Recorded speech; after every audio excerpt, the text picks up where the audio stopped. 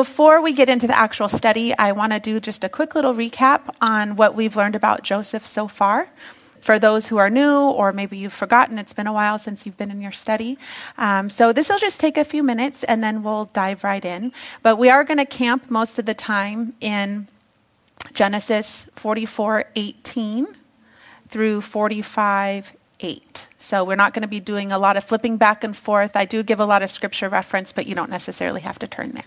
Okay, so when Joseph was 17, he had a dream that his entire family would bow down to him, which did not help his brothers like him anymore. They already resented him because he was the favorite in the family. Jacob, Joseph's father, had given him a multicolored tunic to show his love for him, which did not help his brothers like him anymore. They already knew he was the favorite, but that definitely caused some added resentment. One day, they plotted to kill him and ended up throwing him in a pit, despite Joseph pleading and begging for them to pull him out. Reuben, one of the older brothers, had even planned to return and pull him out later. But as a group, they decided that rather leaving him in the pit to die, they would sell him to some Midianite and Ishmaelite traders who were on their way to Egypt. Once he was in Egypt, Joseph was sold to Potiphar, Pharaoh's captain. The brothers later told their father that a wild beast had killed and eaten him, giving their father the evidence with his coat covered in blood. Despite his circumstances, God blessed Joseph and he grew in influence and prominence. In this time that he was under Potiphar and also in jail later, he was being educated, he was being groomed for what God later would have for him. So even though it wasn't what Joseph would have wanted, and even though I'm sure he had longing in his heart to go back home to his family, he was trusting God through this whole process. After multiple advances and multiple declines from Joseph, Potiphar's wife accused Joseph of rape, which got him thrown into prison. While he was in prison, God gave Joseph the ability to interpret the dreams of the baker and the cupbearer who were also in prison with him. But many years had passed before the cupbearer remembered Joseph and told Pharaoh when Pharaoh had some troubling dreams that no one else was able to interpret. Joseph was released from prison after he had told Pharaoh what his dreams meant and that a famine was coming and that he needed to prepare and get ready. Joseph was given the job, the top position in the land, in charge of getting everything ready. Joseph led the preparations for the famine, and when the famine arrived, Egypt was prepared, very, very well prepared. People from all over the world traveled to Egypt to buy grain, including Joseph's brothers. Joseph's brothers did not recognize him, as it's now been 20 years. And, undoubtedly, Joseph looked like a well-groomed Egyptian, but Joseph recognized them.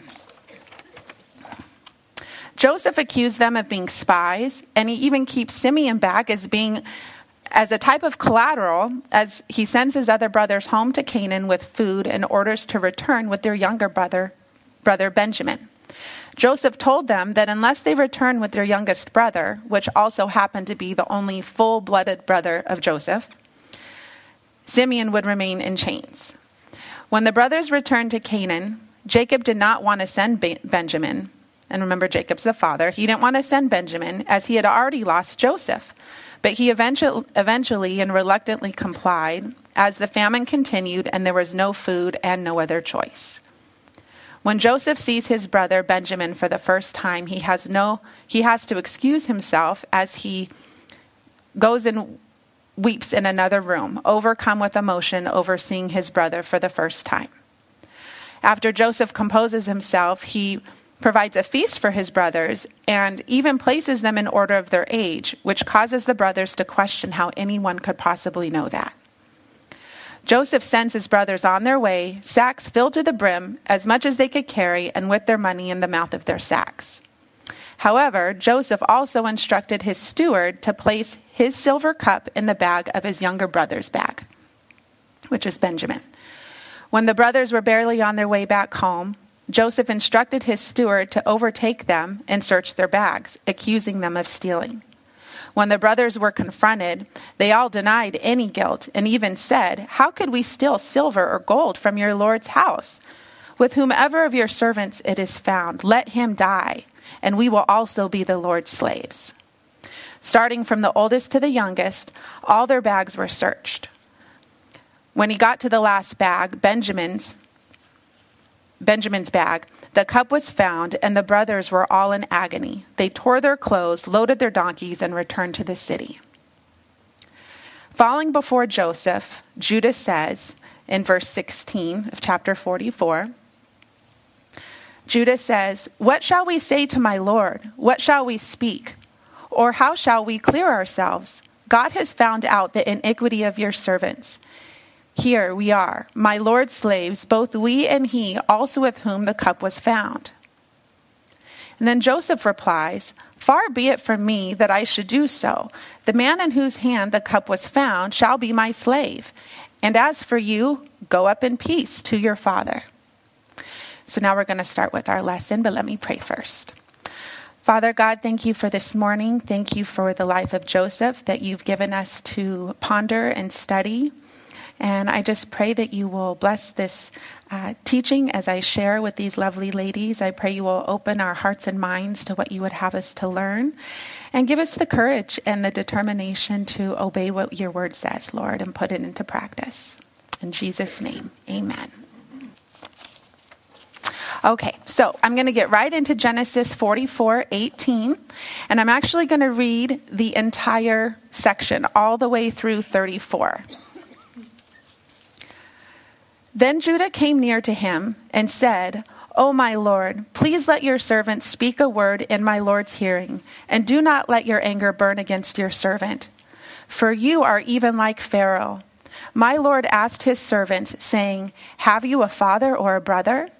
And we said to my Lord, 'We have a father, an old man, and a child of his old age who is young. His brother is dead, and he alone is left of his mother's children, and his father loves him.' Then you said to your servants, 'Bring him down to me, that I may set my eyes on him.' And we said to my Lord, 'The lad cannot leave his father, for if he should leave his father would die.' But you said to your servants, 'Unless your youngest brother comes down with you, you shall see my face no more.' So it was, when we went up to your servant my father, that we told him the words of my Lord. And our father said, 'Go back and buy us a little food.' But we said, 'We cannot go down, for if our youngest brother is with us, then we will go down, for we may not see the man's face unless your youngest brother is with us.' Then your servant my father said to us, 'You know that my wife bore me 2 sons. And the one went out from me, and I said, Surely he is torn to pieces.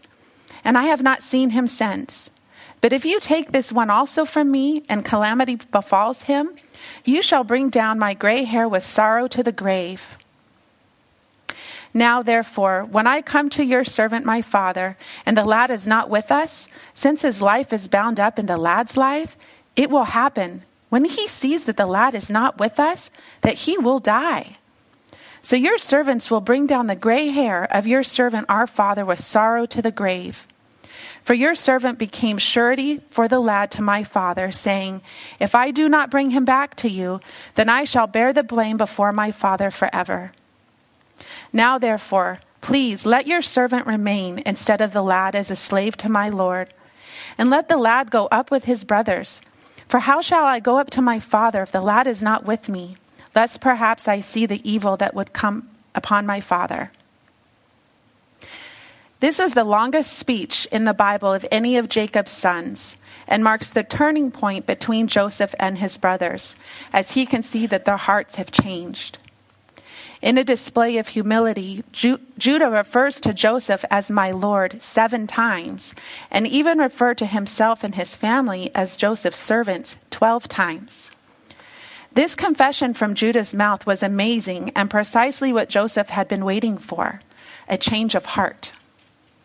In speaking for his brothers, Judah did not attempt to justify himself or the others, nor does he even try to pass the blame to Benjamin. Not showing any concern for himself, he tried to convey the harm that would come upon their father if he lost another son, causing him to grieve to death. So now I'm going to read Genesis 45, 1-2. Then Joseph could not restrain himself before all those who stood by him, and he cried out, Make everyone go out from me." So no one stood with him while Joseph made himself known to his brothers. And he wept aloud, and the Egyptians and the house of Pharaoh heard it. Joseph, overwhelmed at his brother's words, reveals his identity. The NLT translation says, "Joseph could stand it no longer. There were many people in the room, and he said to his attendants, 'Out, all of you.' So he was alone with his brothers when he told them who he was. Then he broke down and wept. Joseph cleared the room of all the Egyptians, all the stewards, servants, and slaves. Suddenly, they see this man, the Egyptian official, a man second only to Pharaoh, break into tears. He broke his silence in both words and language, for he spoke to them for the first time in Hebrew, saying, 'I am Joseph.' Joseph wept so loudly that the Egyptians could hear him, and word soon got to Pharaoh's palace. The first words out of Joseph's mouth, other than 'I am Joseph,' were, 'Does my father still live?' He did not ask them why they sold him 20 years prior. He did not even ask for an apology. Joseph's priority was to be reunited with his father. I believe this is a clear illustration of how God wants us to long for him. Is this where our priorities lie? Is being in fellowship with God our main concern?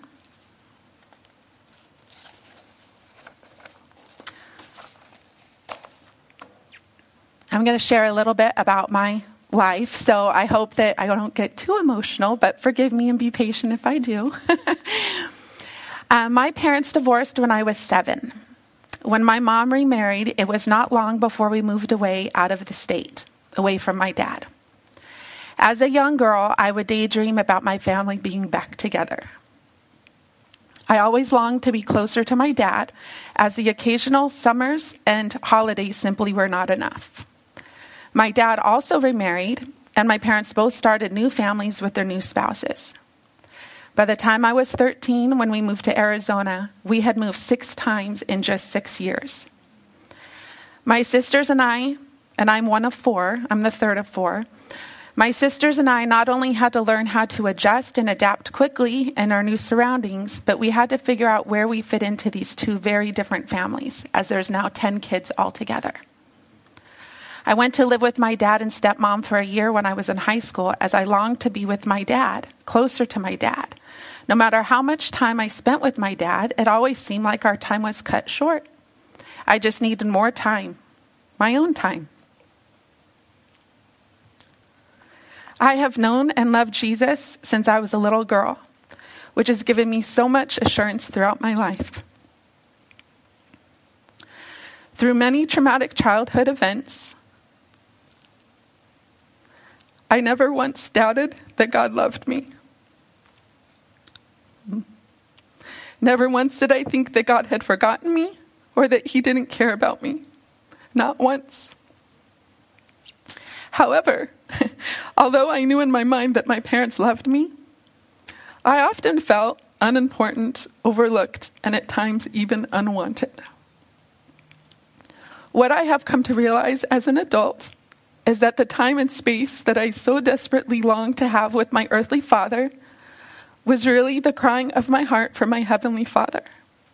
Only Jesus could fill those voids.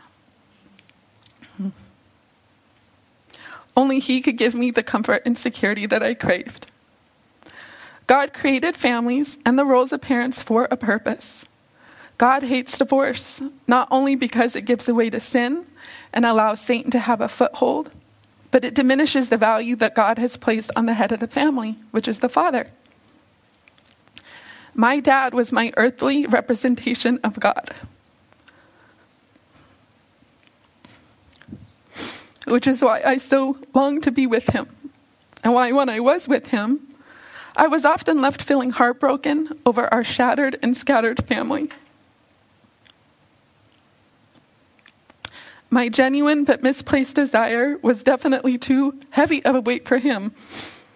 And it wasn't until I attended my very first Bible study on the patriarchs that the words of Scripture literally seemed to lift off the pages and come alive in a way I had never experienced before. I fell so in love with Jesus and with the Word of God.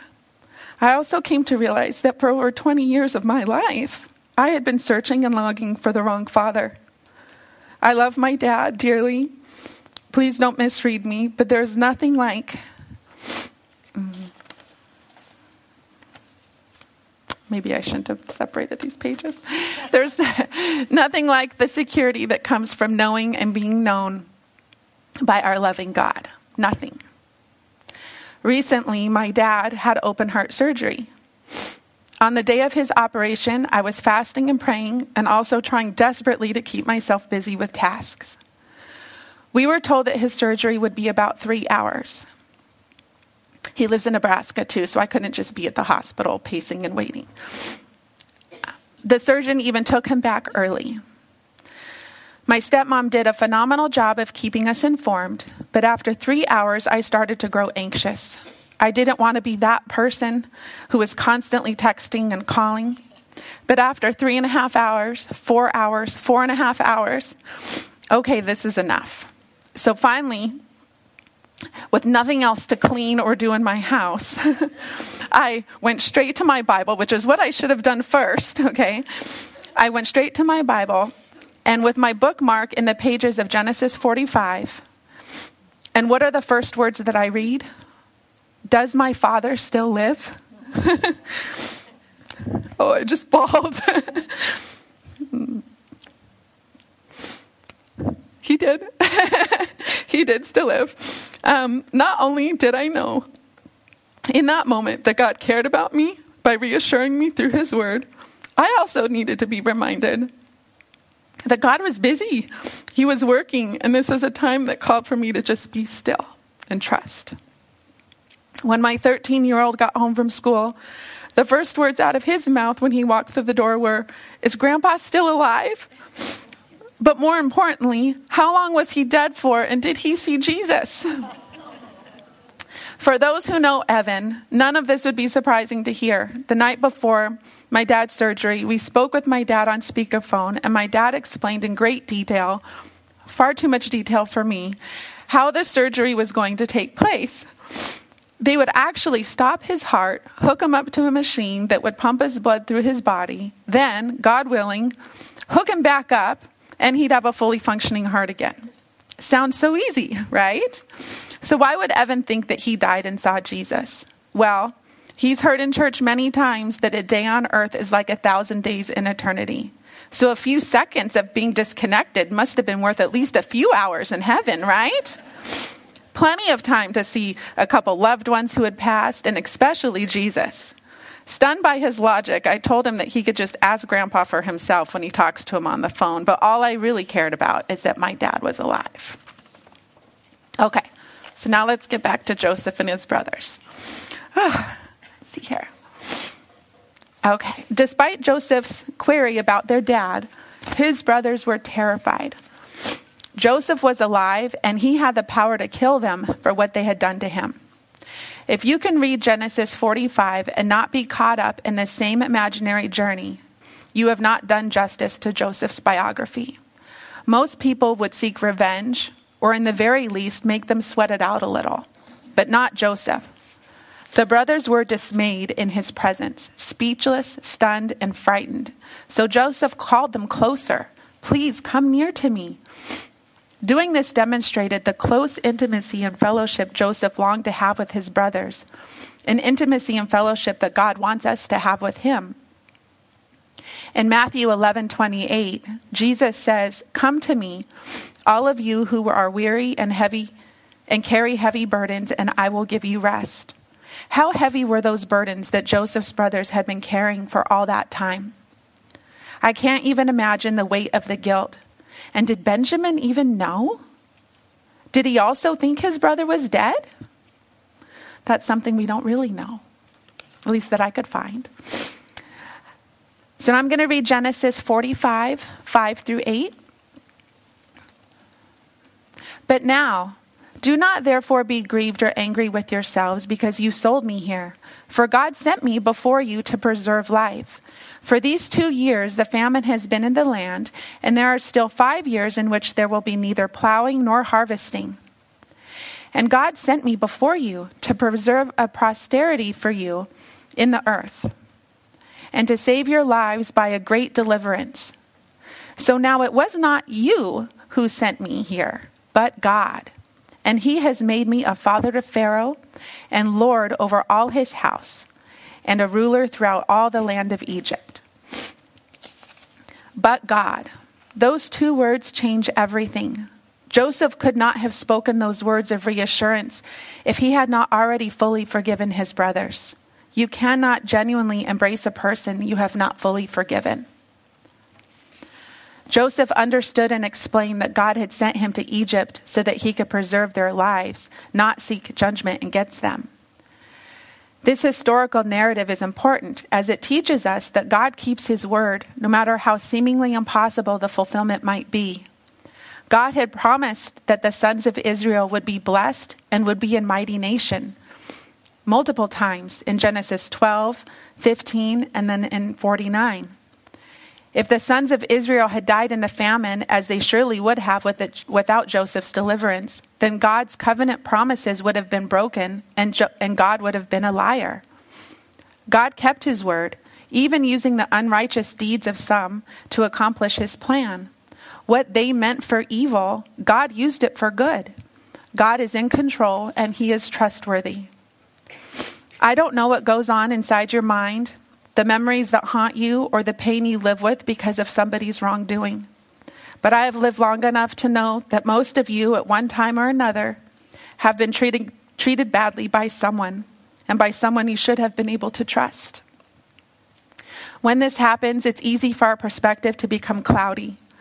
You remember the manipulation, you remember the wrong, you remember the unfair treatment, you remember the torturous trauma, the rejection, the neglect. Evil was done to you. Maybe it was even meant to be evil. There's no time to deny it. Jesus didn't, or Joseph didn't. Jesus didn't either, but Joseph didn't in our story. He said, you meant it for evil. There was nothing good in their motives, but God meant it for good. I'm sure if we shared our stories, we would be here all day long and through the night and into the morning talking about how God blessed us through tragedies, pain, and disappointments. We should, if we have an eternal perspective, also be able to say that those situations, although they are so painful, brought us closer to God, strengthened our relationship, and helped us to trust in him even more. Perhaps there are some who are still trying to see and understand God's hand in a tragic and painful situation. And I want to assure you that God does have a purpose and a plan. God allowed those things to happen to Joseph so that he could save his people. And God allows things to happen to us too. There's a popular country western song that many of us know called Unanswered Prayers. And the main chorus goes like this. And I always have to cringe because the grammar is not accurate. So I feel my mom in the back of my head saying, don't say it like that, but it doesn't rhyme if I don't say it like this. So sometimes I thank God for unanswered prayers. Remember when you're talking to the man upstairs that just because he doesn't answer doesn't mean he don't care. Some of God's greatest gifts are unanswered prayers. A good example of God's faithfulness, even when we are faithless or in doubt, is found in John 4, 46 through 54. In the story of the noble man who hears of the miracles that Jesus has performed and tracks him down to ask him to heal his sick son. In the story, he pleads with Jesus, Lord, please come now before my little boy dies. Then Jesus told him, go back home. Your son will live. The man believed what Jesus said and started home. While the man was on his way, some of his servants met him with the news that his son was alive and well. He asked them when the boy had begun to get better, and they replied, yesterday afternoon at 1:00. His fever suddenly disappeared. Then the father realized that was the time that Jesus had told him, your son will live. And he and his entire household believed in Jesus. Faith is hearing God, believing God, and acting on what he says. The nobleman listened to Jesus, he believed him, and he did what he said to do. Adrian Rogers, a well-known pastor who has now passed away, says that there are 4 steps to having strong faith. Number 1, you must hear the word or listen to it. Number 2, you must believe. Romans 10:14 tells us, "But how can they call on him to save them unless they believe in him? And how can they believe in him if they have never heard about him? And how can they hear about him unless someone tells them?" And then Romans 10:17 says, "So faith comes from hearing, that is, hearing the good news about Christ. In order to have faith, you must know what God has said and what he is saying. Faith is a response to the word of God." In verse 49, the nobleman believed the word. People want something to believe, and so we must give it to them, and that's through the word. Number 3 is you must obey the word. He acted on it, quite literally. He went. He lived approximately 20 miles from where he found and spoke to Jesus. His servants met up with him and spoke with him, confirming that his son was healed in the exact time that Jesus told him. And the 4th step to having faith is resting in the word of God, or trusting in it. Take his word for it. The nobleman took an entire day to get back to his son and family. Yes, it was possibly 20 miles, but seeing as how he had a high status in society, he probably was not traveling by foot, but rather by camel, which can travel a lot faster and at a much quicker pace than he could have. He was taking his sweet time. He was resting and trusting in the word. He believed in the healing and in salvation. The example of Joseph, who because he trusted in God, was able to understand God's big picture plan and forgive his brothers. Even though they had caused him great harm, to Joseph, God did not abandon Joseph. Rather, they responded with hate and anger. Joseph was able to respond with love and forgiveness, being a blessing to those who had intended to destroy his life. Joseph came to realize that what his brothers had meant for evil, God meant for good. God provided for Joseph's brothers, even though they acted evilly. If God works in our lives in this way and cares and provides for us, even when they are I'm going to read that again. If God works in our lives in this way and cares and provides for us, even when we are behaving in an unloving way, then we, like Joseph, should care for those who are being unloving towards us. Joseph forgave his brothers, even though no one outright apologized to him for what they had done 20 years prior. I have heard it said that if what you're saying can't be summed up in 1 or 2 sentences, it's not worth saying at all. So here's a short summary of what we've learned from Joseph so far. Greatness is revealed mainly in our attitudes. Charles Swindoll, in his book about Joseph, titled A Man of Integrity and Forgiveness, says that greatness comes in the sweet spirit attitudes of humility and forgiveness towards your fellow man.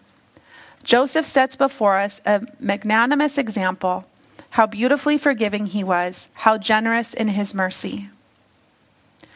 Thomas Jefferson was correct when he said, "When the heart is right, the feet are swift." Part of the reason why we are so sluggish in carrying out the application of God's truth is that our heart is not right. When that is fixed, we are fleet-footed servants of God. Joseph shows us that the only way to find happiness or joy in the grind of life is to do so by faith. A faith-filled life means all the difference in how we view everything around us. It affects our attitudes towards people, towards location, towards situation, towards circumstances, and even towards ourselves. Only then do our feet become swift to do what is right. I forgot to mention, I don't go through every single verse of the Bible because there's so much in there to cover. And so because the main focus of the study was about forgiveness and reconciliation, I decided to just focus on those things. So in regards to reconciliation, perhaps someone has hurt you so badly that it's impacted much of your life. So badly you're not sure you can ever forget, let alone forgive. Yet in your heart, you know you're supposed to forgive them. So how is this possible, and why? Or maybe it's you that's done the hurting. You've righted the wrong as best as you could, moved past it, turned your life around, made peace with God, and yet somehow you can't seem to forgive yourself for the hurt you've caused other people. We have talked a lot and learned about how trusting that God's divine plan is better than ours. We know we need to forgive those who have wronged us, but what about reconciliation? How does that coincide with forgiveness?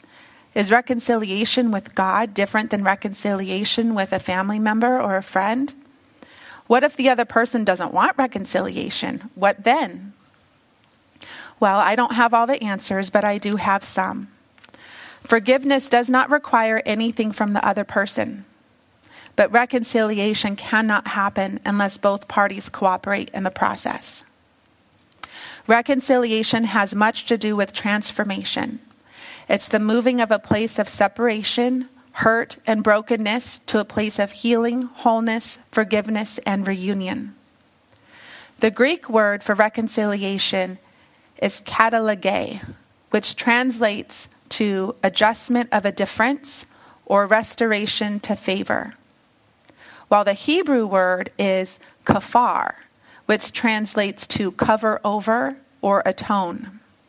It's taking the wrong and covering it with the cleansing power of God, restoring it to a new state of transformative unity with the Lord.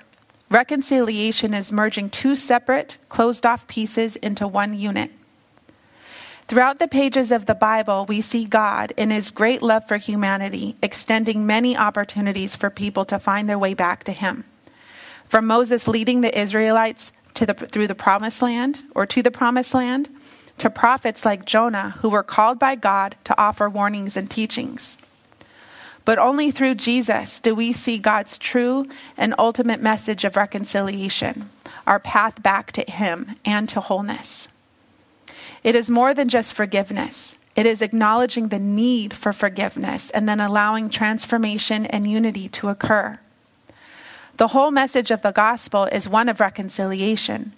A people who sinned over and over against God were given Jesus to believe in, model after, and follow, so that in their faith and following, they could uncover their path back to God.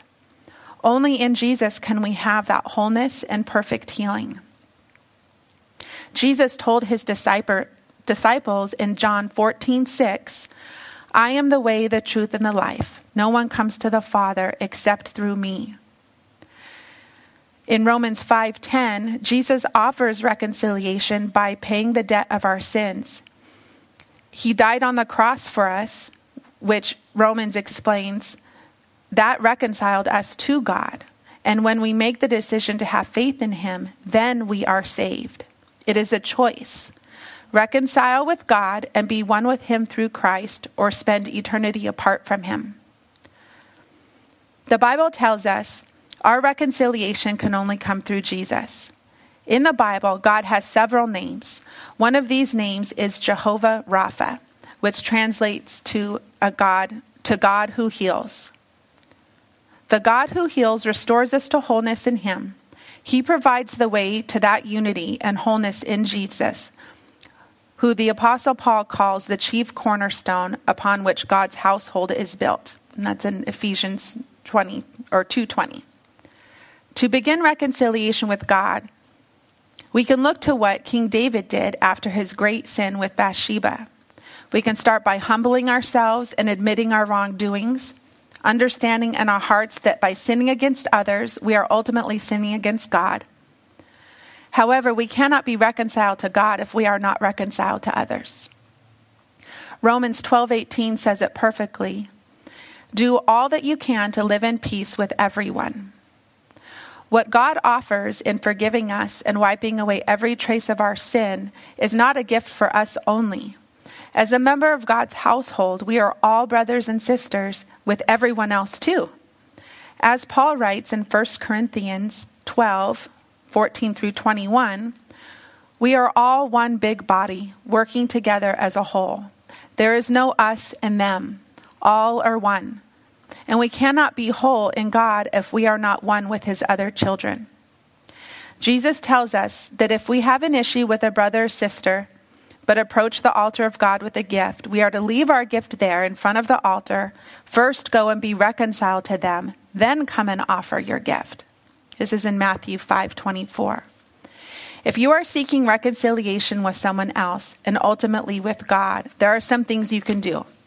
First, remember the process begins with forgiveness. Offenders must confess their wrongdoing and repent, meaning to change their lives and live in a new way that is free from this wrongdoing. And those offended must forgive their offender if this happens. Jesus said it. Then, as hard as it might be, move on.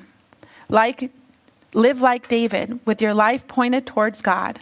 Don't allow your past to become chains. Embrace your new reality with an accepting and open heart. The words from Psalm 103, thought to be written by David, can also help.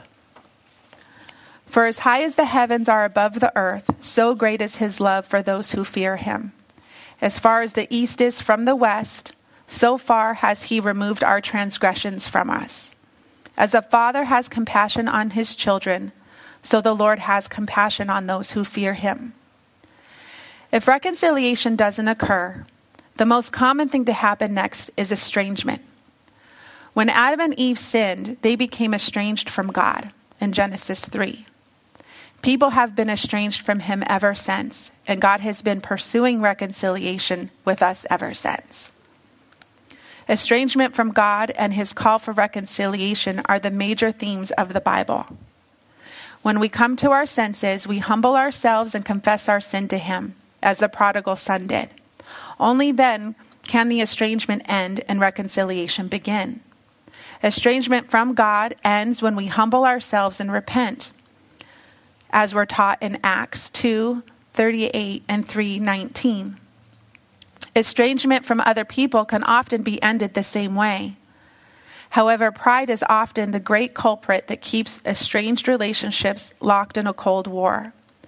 When one person chooses to end the standoff, confess the part he or she played in the estrangement, and ask for forgiveness, the relationship can often be restored. God promises to forgive and restore anyone who comes to him in the name of his son, Jesus. The death and resurrection of Jesus puts an end to estrangement from God for all who come to him in faith. John 1:12 gives us that promise. Here is the takeaway.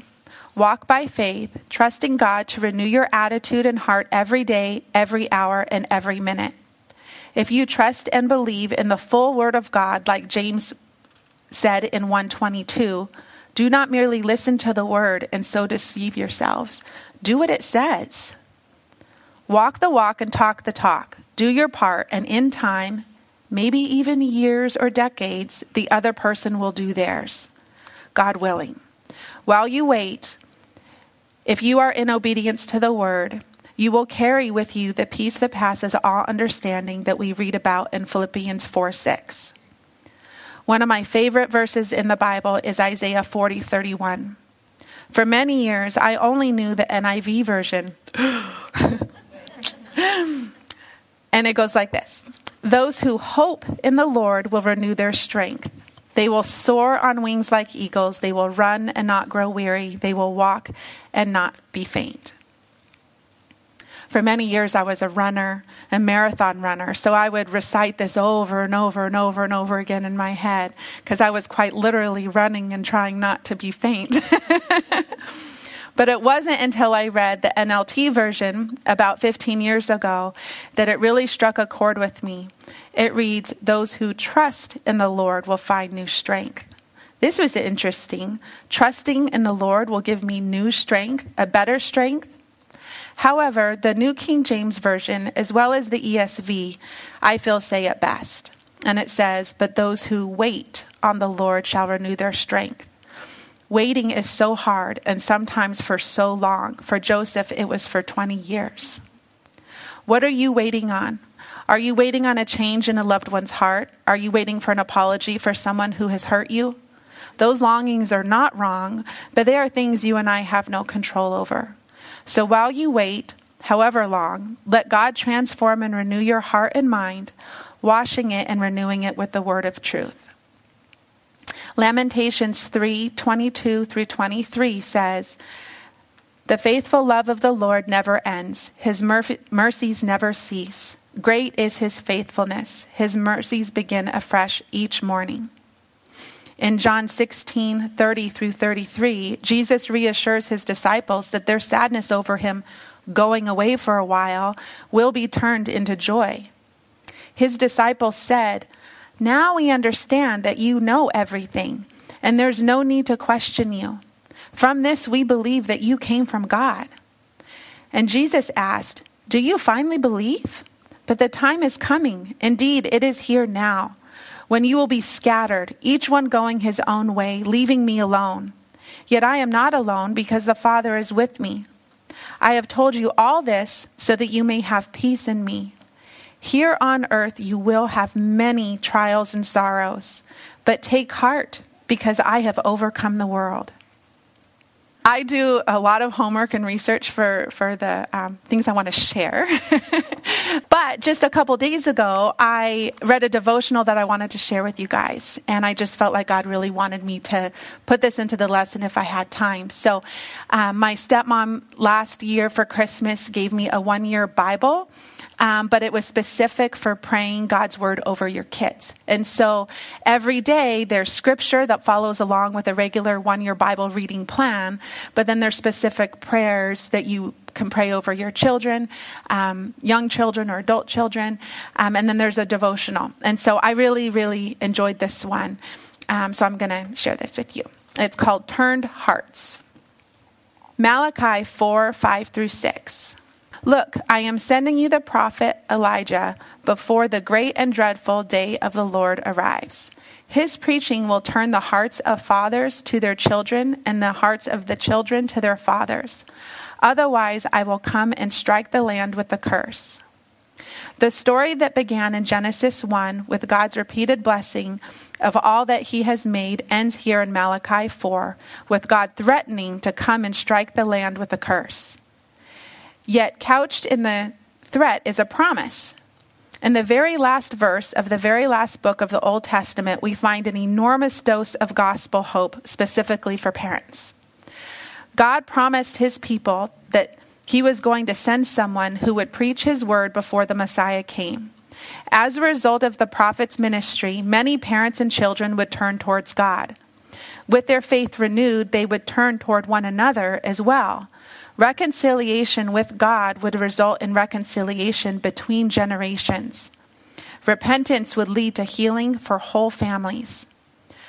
400 years later, an angel appeared to a priest named Zechariah in the temple in Jerusalem and told him that his wife was going to have a son who they should name John. He will be a man with the spirit and power of Elijah. He will prepare the people for the coming of the Lord. He will turn the hearts of fathers to their children, and he will cause those who were rebellious to accept the wisdom of the godly. That's in Luke 1:17. Just as the Spirit worked through his prophet John the Baptist to do a work in the hearts of parents and children in his day, the Spirit is still at work in the lives of the hard-hearted parents and hard-hearted kids to soften and turn their hearts toward one another. The power of God's grace is the hope of every parent and child longing for reconciliation and relationship. And so I'm going to end with praying Philippians 1:9 through 11 over you ladies. I pray this over my boys almost every day. So, Father God, I thank you for this time this morning. Thank you for helping me to get through the lesson and what I had to share with these gals. I pray as they go into their groups and have discussion and fellowship, Lord, that you will just be present, that you will be honored and glorified, and that they may have the courage to apply these hard lessons in their lives as they walk out the doors. And Lord, I just pray that we will continue to grow more and more, we will continue to grow in our knowledge of and understanding. For I want them to understand what really matters so that they may continue to live pure and blameless lives until the day of Christ's return. May they always be filled with the fruit of your salvation, the righteous character produced in their lives by Jesus Christ. For this will bring much glory and praise to you, God. In Jesus' name, amen.